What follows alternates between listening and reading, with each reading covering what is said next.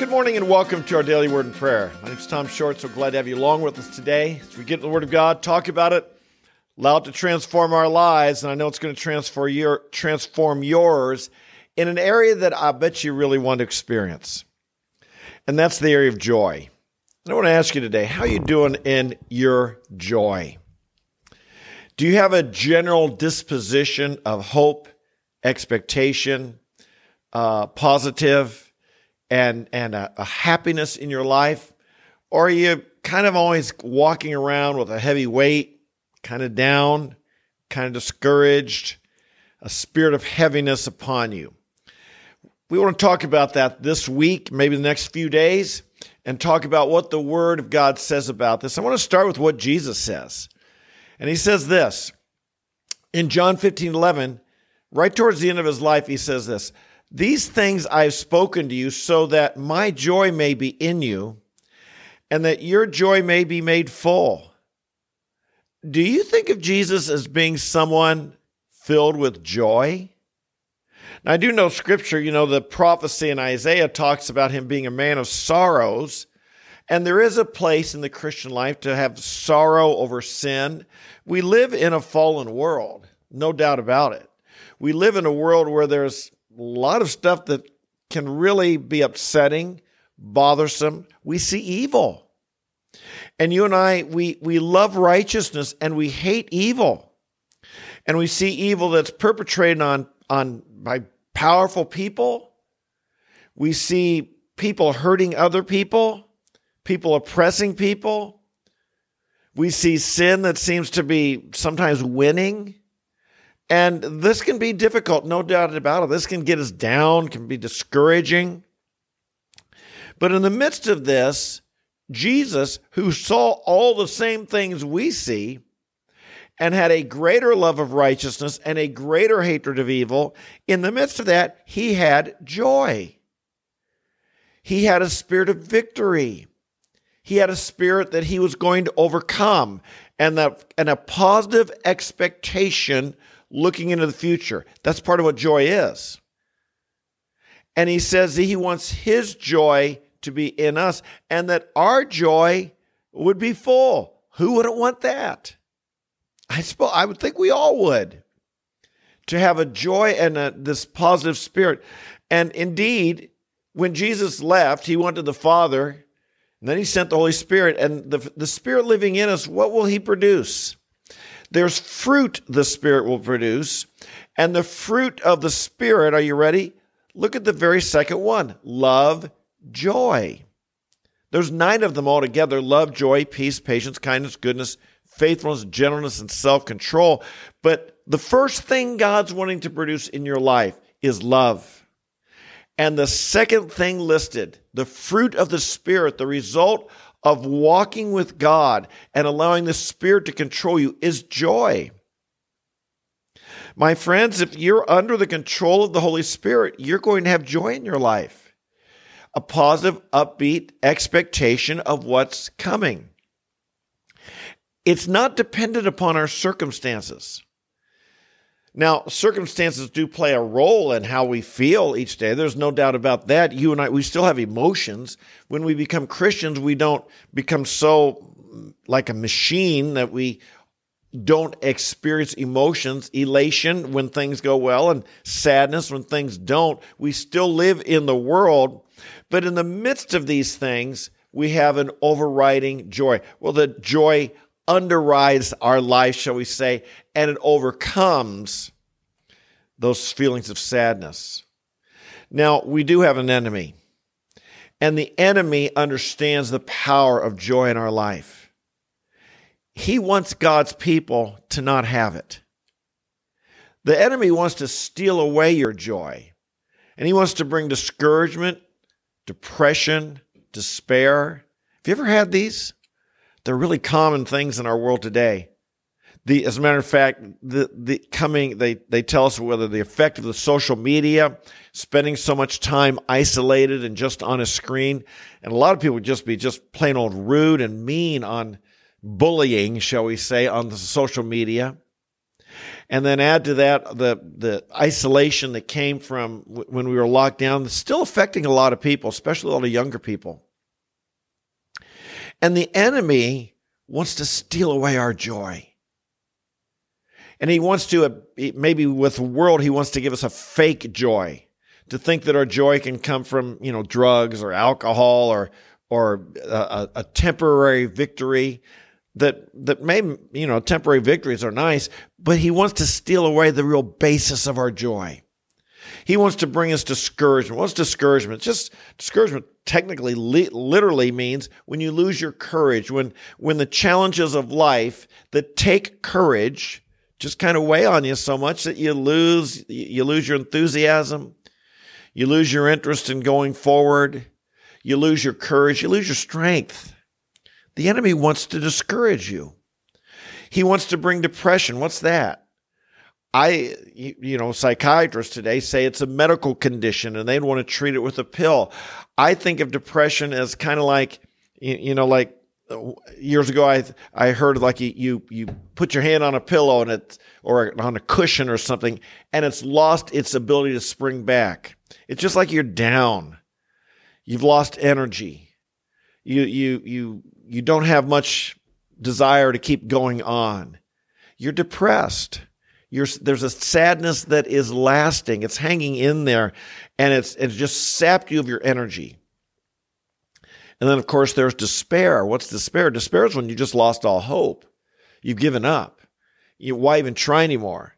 And when we despair, this is when people, they walk out of a marriage, or they just give up on life. Sometimes they take their lives. They just want to die. These are the attacks of the enemy. There's none of us who are immune to them. These can get any one of us. Just because you're a Christian doesn't mean this won't come upon you. Indeed, I know in my own life, I've had to deal with all of these things. I've had to deal with discouragement. We all have. I've had to deal with depression, a longer lasting, just feeling like, what's going on? And I'm just, why don't I have energy? Or why aren't I wanting to really do something? Why have I just lost motivation and so forth? And even then, despair. And that is like, why even keep trying? We're not going to win anyway. Why even keep trying? If you've had those feelings, understand, first of all, identify that's coming from the enemy of your soul. It may be real. We don't just discount them. We have to face them. We have to overcome those things, because that's how the enemy wants you to feel. God, on the other hand, as we saw, Jesus wants his joy to be in you. He wants his joy to be full. He wants to fill you with his spirit of joy. And he even tells you this, to rejoice in the Lord always.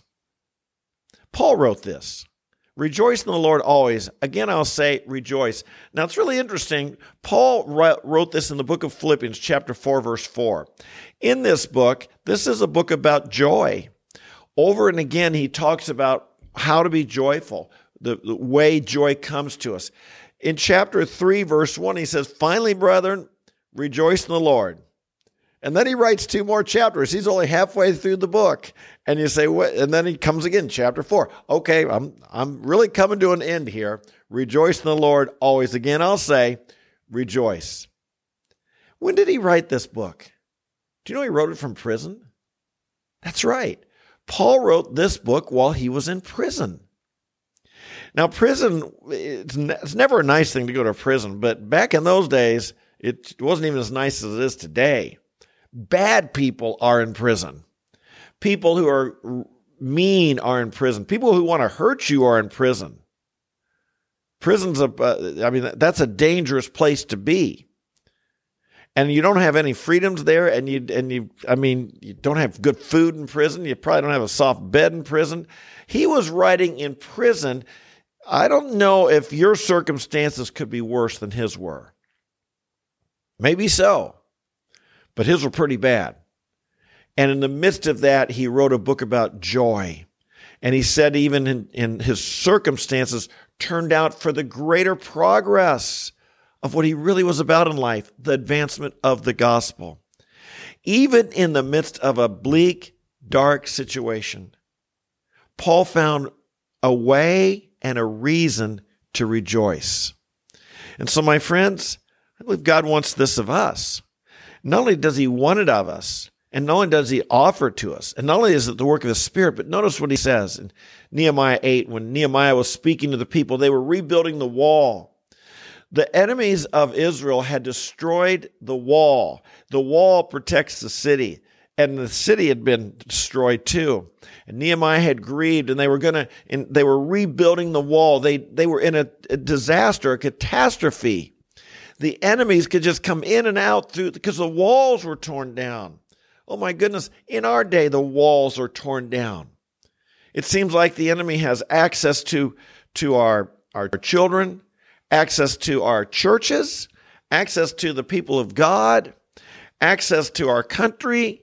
I mean, it just seems like the walls are broken down. The protection's no longer there. And so many people are casualties of evil, casualties of the enemy, the demonic enemy who tries to destroy us and rob us of everything that's good. The walls are broken down. And Nehemiah was leading a project to rebuild the walls. And there were enemies who were trying to stop it. There were enemies opposing him. And Nehemiah, at one point, he said to them, they were reading the word and they realized how far away they'd fallen, and it was discouraging. And he says to them, do not be grieved, for the joy of the Lord is your strength. Brothers and sisters, I believe that no matter what circumstances we're in, God wants his people to have strength, spiritual strength, inner strength, godly strength. He wants us to endure and to persevere and to overcome. And so critical in this is that we have a joy. Now, that doesn't mean we're walking around just telling jokes all the time. You know, like someone died, we're at their funeral. Hey, let me tell you a joke, and I want everybody to laugh. That's not what joy is. Joy comes from within. It is a confident expectation that your future is going to be good. It's a confident expectation and hope. It is based on a positive spirit that emanates from you, because the joy of the Lord is filling you. The joy of Jesus has made your joy full. Our God's a joyful God. Jesus was joyful. The Spirit of God will make you joyful. God wants you to be joyful. He commands you to be joyful. It's your strength. We're going to be looking at this subject all week. I myself, as I said earlier, most people think of me as a pretty joyful guy, but I have had real struggles with this in my past. I'll be sharing some of those this week, and I'll be sharing some of the things God's helped me see and understand, some of the tools, some of the ways of thinking, some exercises that I've been able to do, spiritual exercises and habits to develop and attitudes to develop that have really caused me to be filled with the joy of the Lord. And I'm looking forward to sharing these with you. I think they'll be an encouragement to you. And my goal, my hope this week, every one of us, by next Friday, we're all going to be more joyful than we are today. Now, that means the enemy's going to attack you. He's not going to want you to be part of this series. He's not going to want you to listen in. He's going to want to distract you as well. So I'm going to ask you to make a commitment to be here each day this week. You can come live, or you can watch later in the day, or you can even listen to the podcast on the Apple, Spotify, or Google platform. But I want to encourage you to be here, and we'll see some things that I think is going to make a difference. Let's pray right now if we can. Father in heaven, thank you. You're a joyful God. We think in Zephaniah it says you rejoice over us with shouts of joy. Thank you. You consider us to be part of your victory. I thank you, Father, that your desire for us is to have joy. This is what the Spirit will produce within us. Jesus, this is what you promised us. You spoke to us that your joy would be in us, our joy would be full. I pray, Lord, fill us with your joy. And I pray that this week, as we learn practical things to help us experience the joy of the Lord and stand in it and in your strength, that we would be ready and prepared, and that we'd be more joyful a week from now than we are today. We ask for this. We give you this day to walk in your ways and to be your disciples. And we pray this and bless you in Jesus' name. Amen, amen, and amen. Hey, thanks for being with me today. Again, like I said, make a commitment Be here the next 5 days. I look forward to that. If you're new, welcome. I hope you subscribe to the channel, and I hope you tell your friends. And all of us, let's make it a great day as we walk with the Lord and in His victory. Remember, the joy of the Lord is your strength. We want it to fill our lives. God bless you. I love you, and we'll see you tomorrow. Bye-bye.